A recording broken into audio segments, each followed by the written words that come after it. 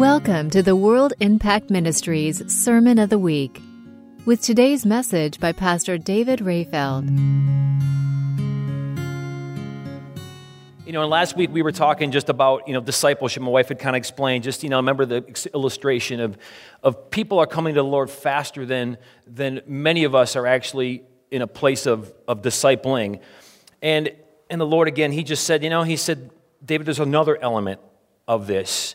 And over the last, 3.5 months or so, the men's group, we've been studying out the book of Romans. And it's been a powerful time. Men, if you haven't been a part of this yet, come on, you need to come.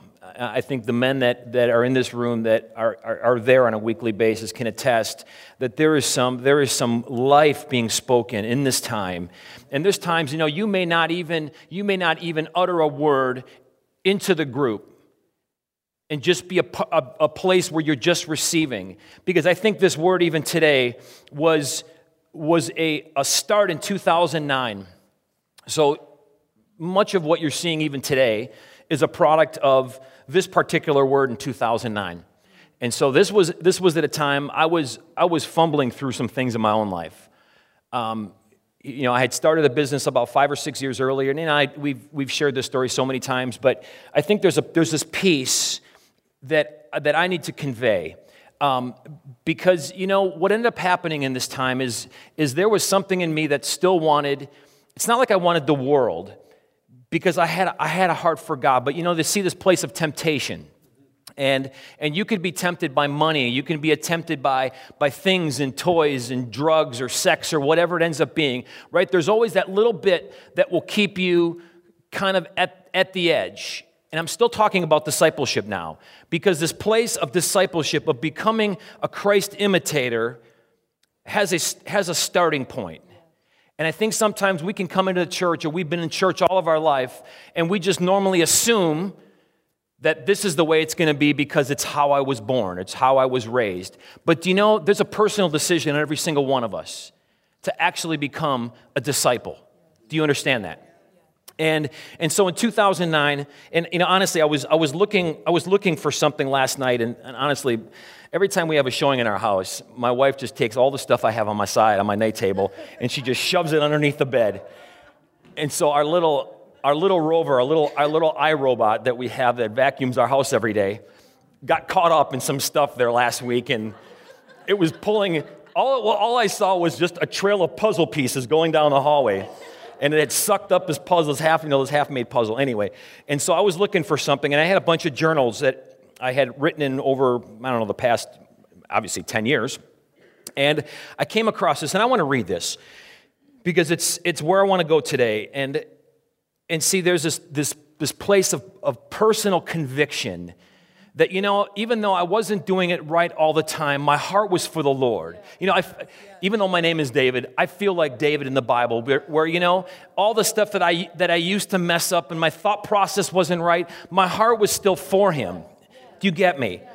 And so this is the word that he spoke to me. He said, I have promised the harvest. It's already done.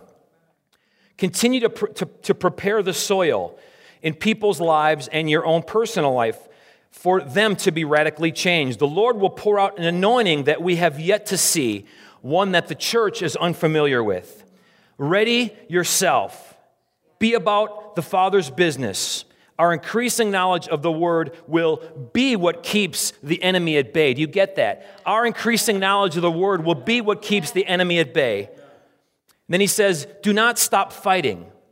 See, I had shared this a few weeks ago. When we get to a point where we just get tired, we get tired in our life, we get tired in our marriage, we get tired in circumstances, and in a place of fighting, we put our hands down, right?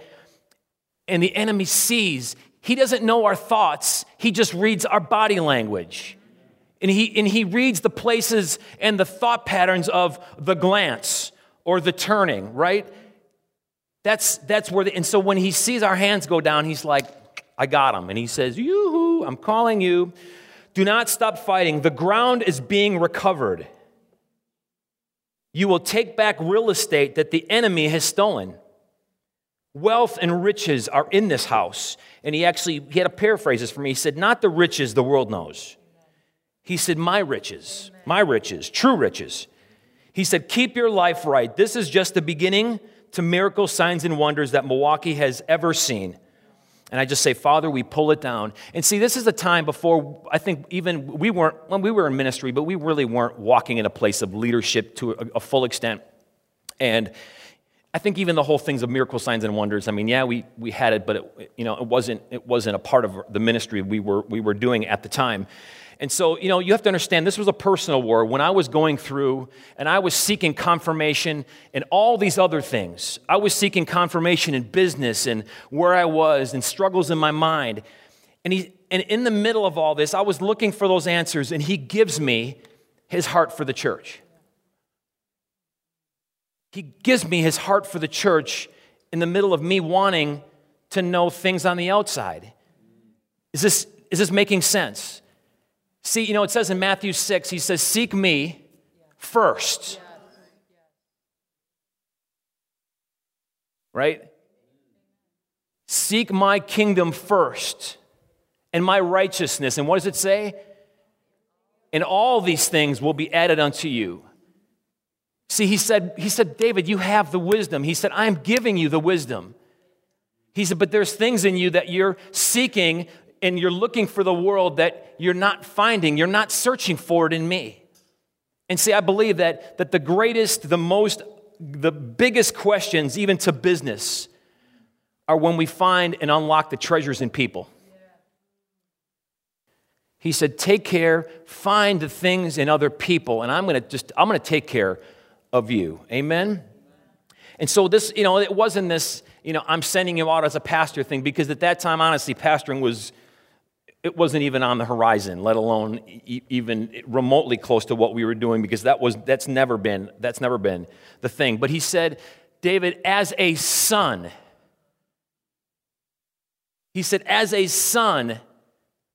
I'm calling you to enjoy the fruits of my inheritance.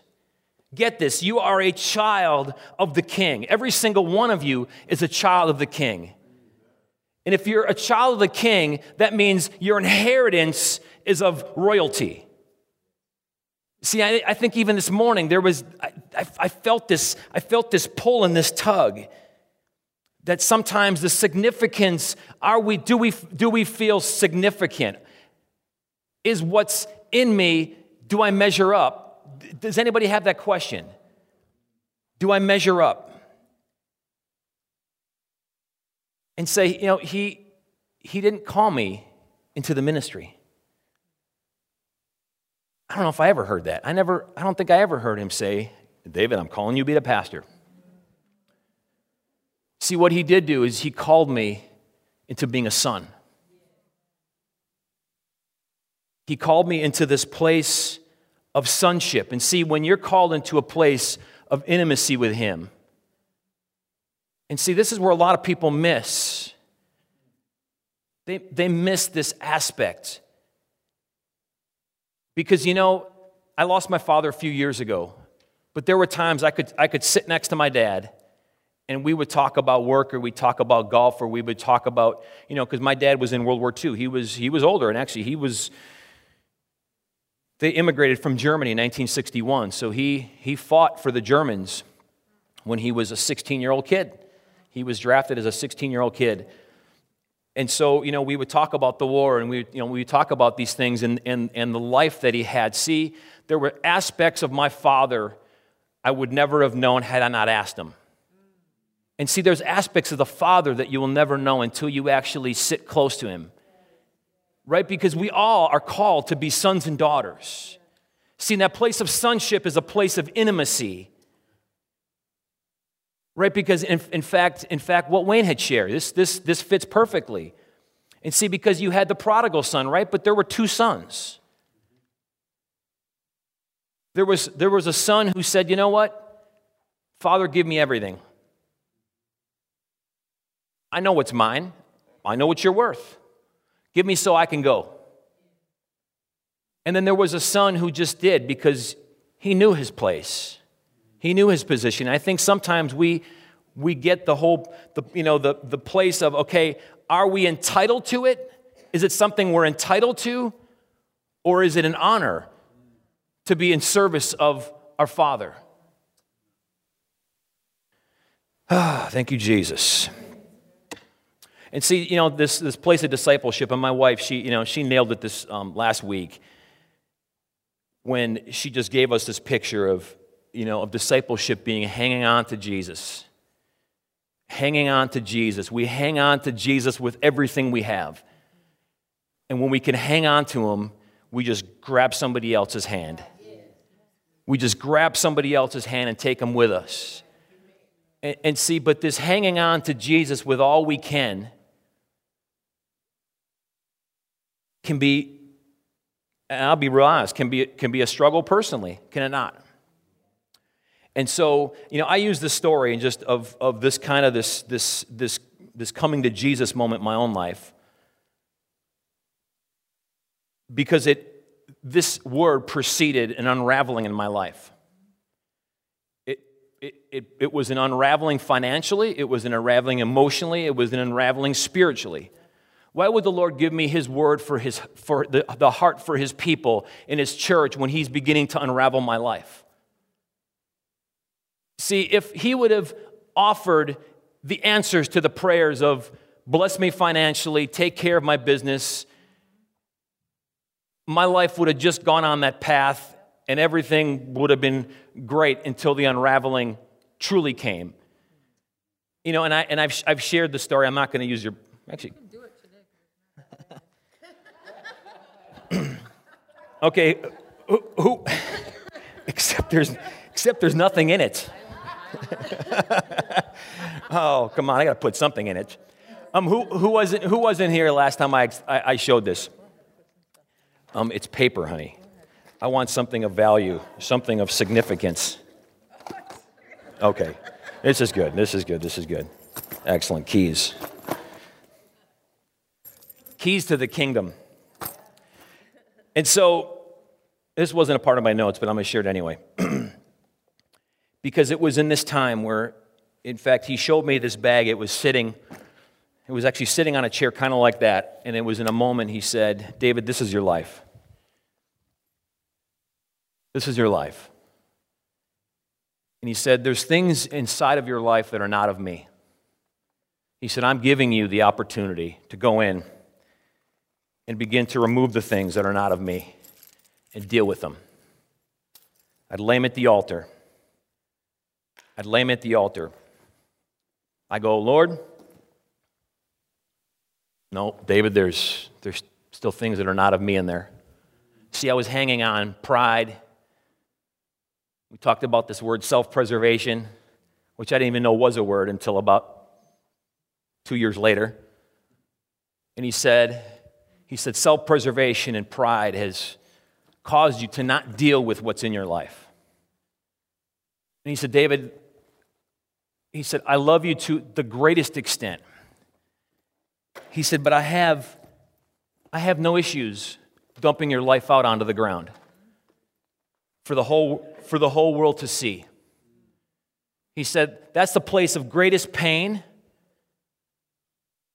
of greatest heartache. But if it causes me to restore you back to the place that I want you, I have no problem doing this. And see, I believe with all my heart that this place of discipleship and this place of getting real, see, he made me go down to the deepest parts of who I was, to the foundations of who I was. And see, I don't live there. I don't live introspectively looking into my life, because I know the work that was done, and it was done complete. But he said, when you go in there, he said, what are you seeing? And, and what I found, Jesus was down there, and he was down there with the free me. You get that? He was down there with the free me. See, I would never have encountered the free me had I not been willing to go to a place. And see, I just see this, because if we're going to get into a place, when my wife said the harvest is coming in a season of great fruitfulness. See, it's not just people coming into the kingdom, it's that too. But I believe there's a place in us that we have to stop playing church and be the church. And so we came through this time. And trust me, it was the hardest thing I'd ever have to do. But see, what the Lord wants to do is He wants to show you who He is. I mean, He cares about you. And see, it was at this place, it was at the place of being free. See, this is what freedom looks like. Come on. This is what freedom looks like. What? It's empty. I mean, our mind needs to be filled, right? But there's no skeletons in the closet. Come on. I need some water. Is there a bottle of water somewhere? And so, oh man, that's totally not where I was going to go. Because it is this hanging on to Jesus with everything we got. Come on, we need to hang on to Jesus. And what does that look like? What does that mean to you? Oh, thank you, sir. Look at that. I got two. I get a double fist. Go ahead, take one. I'm good. I don't need it. You do. All right. I'm actually getting to some scripture here in just a second. Ooh. It says, we're going to go to Jeremiah 18 real quick, but see, in this whole place of seeking wisdom, because in this place of shaping and molding, and Kelsey, you had mentioned this place of process, and I'm going to get to this process in just a second, because this place of being submitted to the process.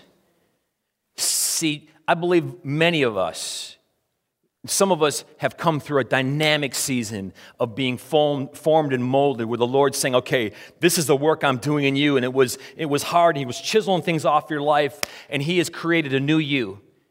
And you're now the fruit of that period. Can any of you agree? And so in Jeremiah 18, actually go ahead and put that scripture up. I don't think I necessarily gave that one to you.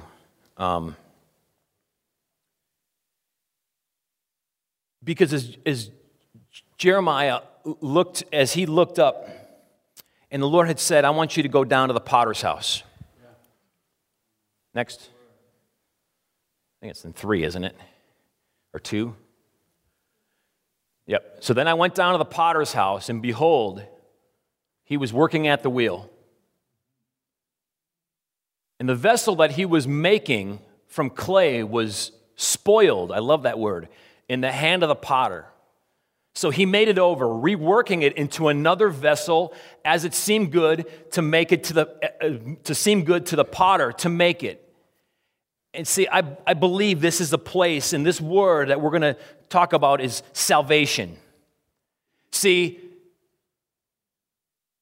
the potter is who? The potter is the creator. It's the Lord. It's the one who sees our life. See, in that period of time, the Lord was taking me through this process where He said, I've created you, but there's some things that have been marred in you. And He said, I'm going to create and make you into another. But it says, as it seemed good to the potter to make it. See, I think we miss that. Sometimes we think, okay, I'm going to be made into something that I want to be. I'm just going to create my own life in this setting, and this is good for me. As it seemed good to the potter to make it.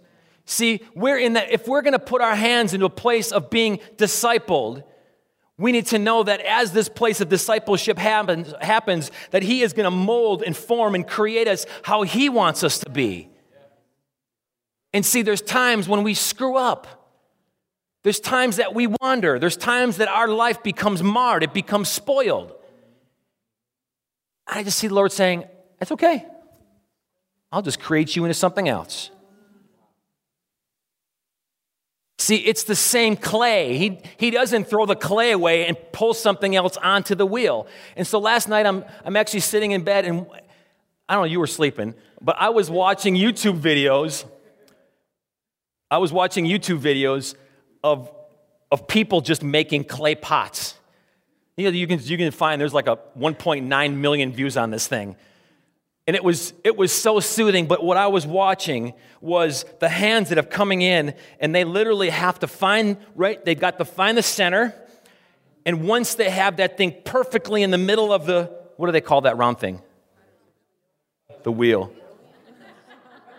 There's the potter's wheel. But I thought there was a name for that plate anyway. And what they do is they can stick a finger right down the middle of it. See? The Lord stuck his finger on my life. He stuck a finger down the center of my life, and he said, David, I am creating something out of you. I am pulling up out of you what I want to see. And see, when we look at that clay, and that clay begins to be formed, it can be made into anything.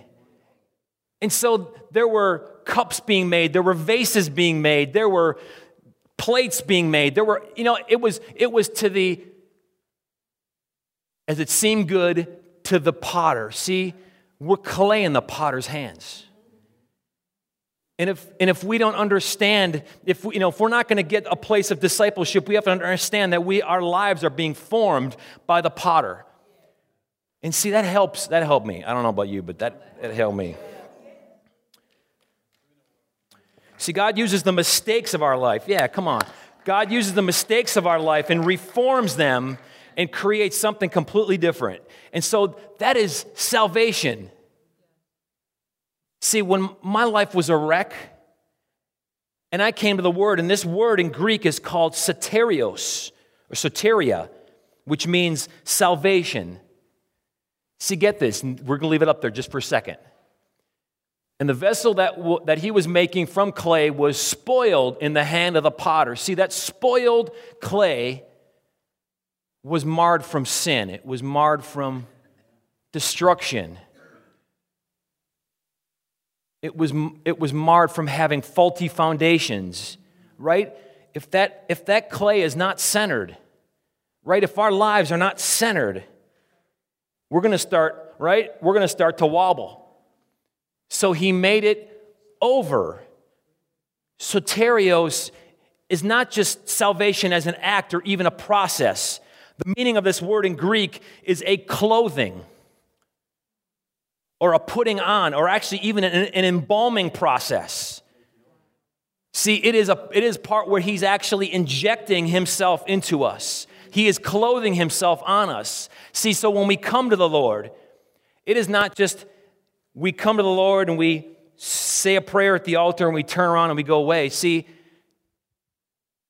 even in this process, there is something that happens. We are exchanging our spoiled clay for his perfection. Amen. Because salvation is active. Hebrews 4:12 and 13. You ready? Okay.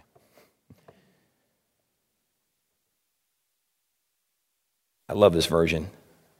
We talk Hebrews 4:12 and 13. Let me just read this. Hebrews 4:12 and 13 out of the Amplified. It says, "For the word of God is living and active and full of power." For the word God that speaks is alive and full of power, making it active, operative, energizing, and effective. Do you know when he puts you on the potter's wheel and he begins to form you, he is energizing you and putting you and making you an effective vessel? Do you see the parallel? It is sharper than any two-edged sword, penetrating to the dividing line of the breath of life, which is the soul, and the immortal spirit, and of joints and of marrow, of the deepest parts of our nature, exposing and sifting and analyzing and judging the very thoughts and purposes of the heart. And this is the verse that can kind of come up and hit you right between the eyes. "And not a creature exists that is concealed from his sight, but all things are open and exposed naked and defenseless to the eyes of him with whom we have to do. See, discipleship starts at a place of brutal honesty.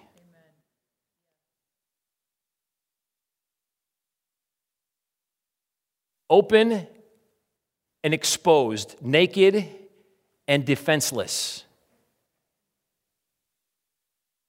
See, when the Lord was doing this work in me, he was removing defenses. He was exposing me and creating me to be naked before him. He sees our life anyway. He knows what's inside of our life. He gives us the opportunity to expose them to him when we act obediently. And not a creature exists that is concealed from his sight. See, he knows your stuff. And so when we become brutally real with him, I believe it is this time where winner. See, I don't know, because when I shared that this morning, and Kelsey she used that so beautifully. See, I'm sick of winter, personally. It's only been going on for 2 months. I'm sick of it already. But scripturally and biblically, there's a reason for winter. And there's a reason why we go through winter. See, there's places in us that have to be exposed. There's things in us that have to be revealed. I'm not saying to public. He doesn't want to go there. He will, but he doesn't want to go there. He's just saying, David, I want all of you. I want every part of you. I want to show you things that you don't even realize. But see, there's this stuff in our lives that just get clouded. And he said, I'm going to open and expose and create this place in you. And see, that's not a place of weakness. It's not a place of weakness. It's a place of incredible strength. Because if we can walk in the truth that God sees everything anyway, and there's no skeletons in my closet, and he has freed me from every addiction, from everything that would have clouded my mind or my heart, or things that I trusted in, that he said, you can't take that with you anyway, then we become real. Come on up, honey.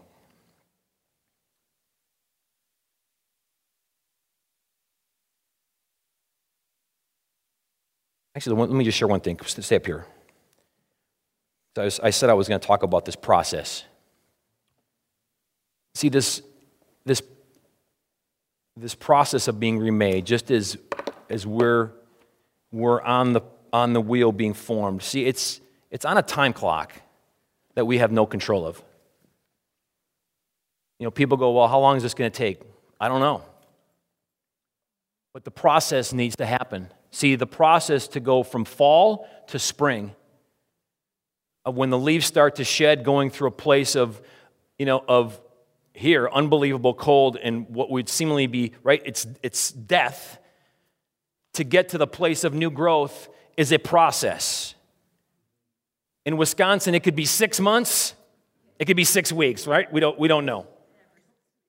See, this process is on a time clock that we can't measure. It is not what we think it will ever be. Because it's not based on us.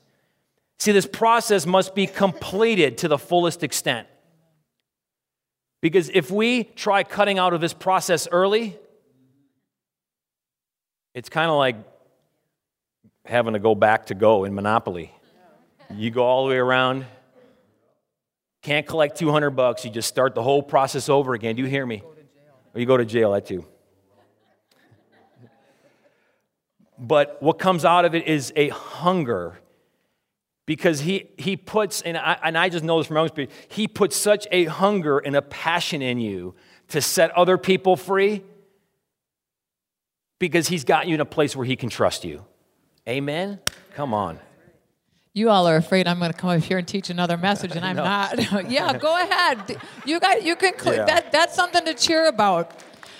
I'm just going to wrap it up. I'm not going to do any teaching today. We didn't need to co-teach. He had it all. But I'm going to share with you the flip side, the 3-minute flip side to this story. And if you've been in our church for a while, you've heard some of this. See, we were a mess when we came to Christ. We were an absolute mess when we got married. 25 years ago, no one in their right mind would have given us a shot at making it. Not only in marriage, but definitely we would have been voted the least likely to ever pastor a church. I promise you. The pastor that married us, he did it by faith, knowing he was taking a big gamble. They knew our history. It's funny now, but it is the absolute truth. But this is the deal. We were new in the Lord. We knew that we loved him. We were still very shaky in our walk, but we got a hold of the Word of God, and the Word of God began to reshape our life. Now, in me, the Lord did a quick work, and David walked with me the whole time. It was a horrific past that I came out of. There was a lot that I came out of, a lot of darkness. And so fast forward, 12 years into our marriage, when the period started that David is talking about, it was incredibly painful for him, but it was also incredibly painful for me because I'm the one that God shook the bag out in front of. See, there were things that I had no idea. And I'm going to tell you something. I'm so glad I did not run from that potter's wheel when God put you on there because I love the finished product. I'm telling you.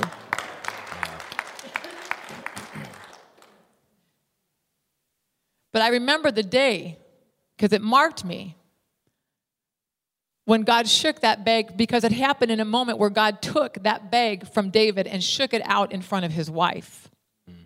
And I had just gotten back from a trip up north to visit my parents, and David had to stay here because he was on a number of jobs that needed his attention. And I'd gone to visit my parents for a week, and I had just pulled back in the driveway and had only been home for a couple of hours. Everything was still in the van packed up. The boys were younger. This was a while ago.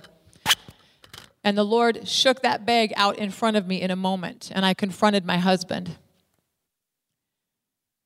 And I just remember both of our worlds, as we stood there in that kitchen, began to fall apart. And I looked at my husband and I said, you know what? I'm packing the kids back up, and I'm heading back to my parents' house, and I will be back when you get your mess cleaned up. Those are my words. See, discipleship is costly. It's just not costly for you. The brutal honesty, that is the beginning. He nailed it. David, you nailed this. If you are not willing to be brutally honest with God, do not expect to walk in deep discipleship with the Father. He is not a pretender. He is not a pretender. And this is not a judgmental statement.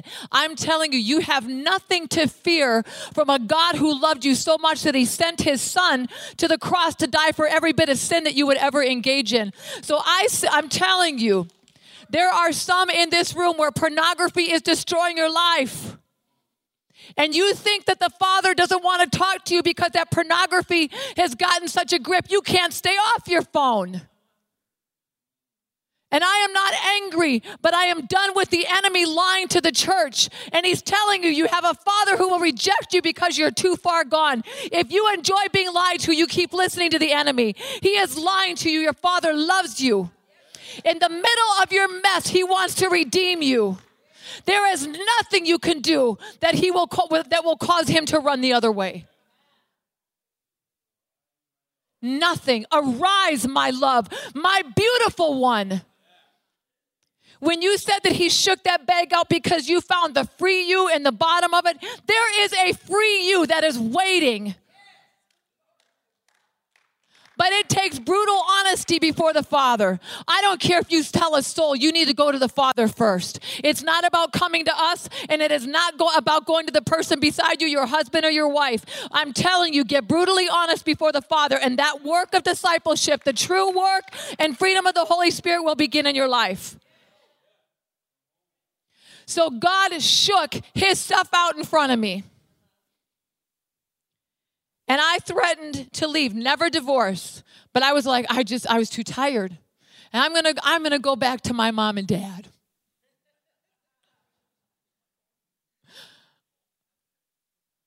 And so David left the house in tears, went for a long walk. And I sat down at the kitchen table, which because I'm a woman of the Word of God and the Bible is always open in my house and most often the first resource for me, I sat down at the table. I was not looking for the Bible. At that moment, I wanted to shut the Bible, turn my worship music off, and run because I was angry. And I sat down at the table, and you know how the Holy Spirit sets you up. My Bible was open. It was the New Living Translation, because it's the only one that reads this way. And it was open to Galatians 6. So I sat down as he left the house, Galatians 6. And this is what it says in Galatians 6 in the New Testament. I sat down full of anger, ready to leave, ready to drive out the driveway, pack up my kids and go. And what does it say here? I looked down, not wanting the Word of God, not wanting change, feeling justified in my anger.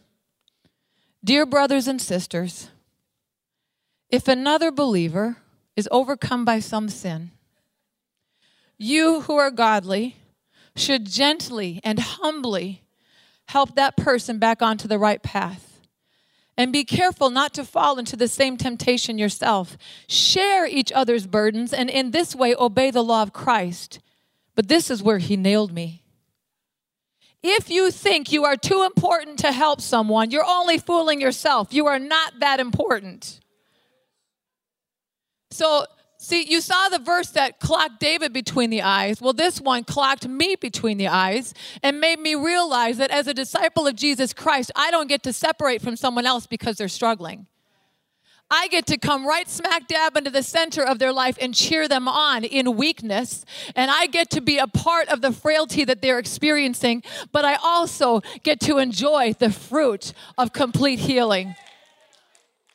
So any of us, if we leave the discipleship process too soon, whether it's in our life or the life of someone else, we will miss out on the fruit of righteousness that comes by bearing each other's burdens and walking with one another in sin and through sin and out of sin.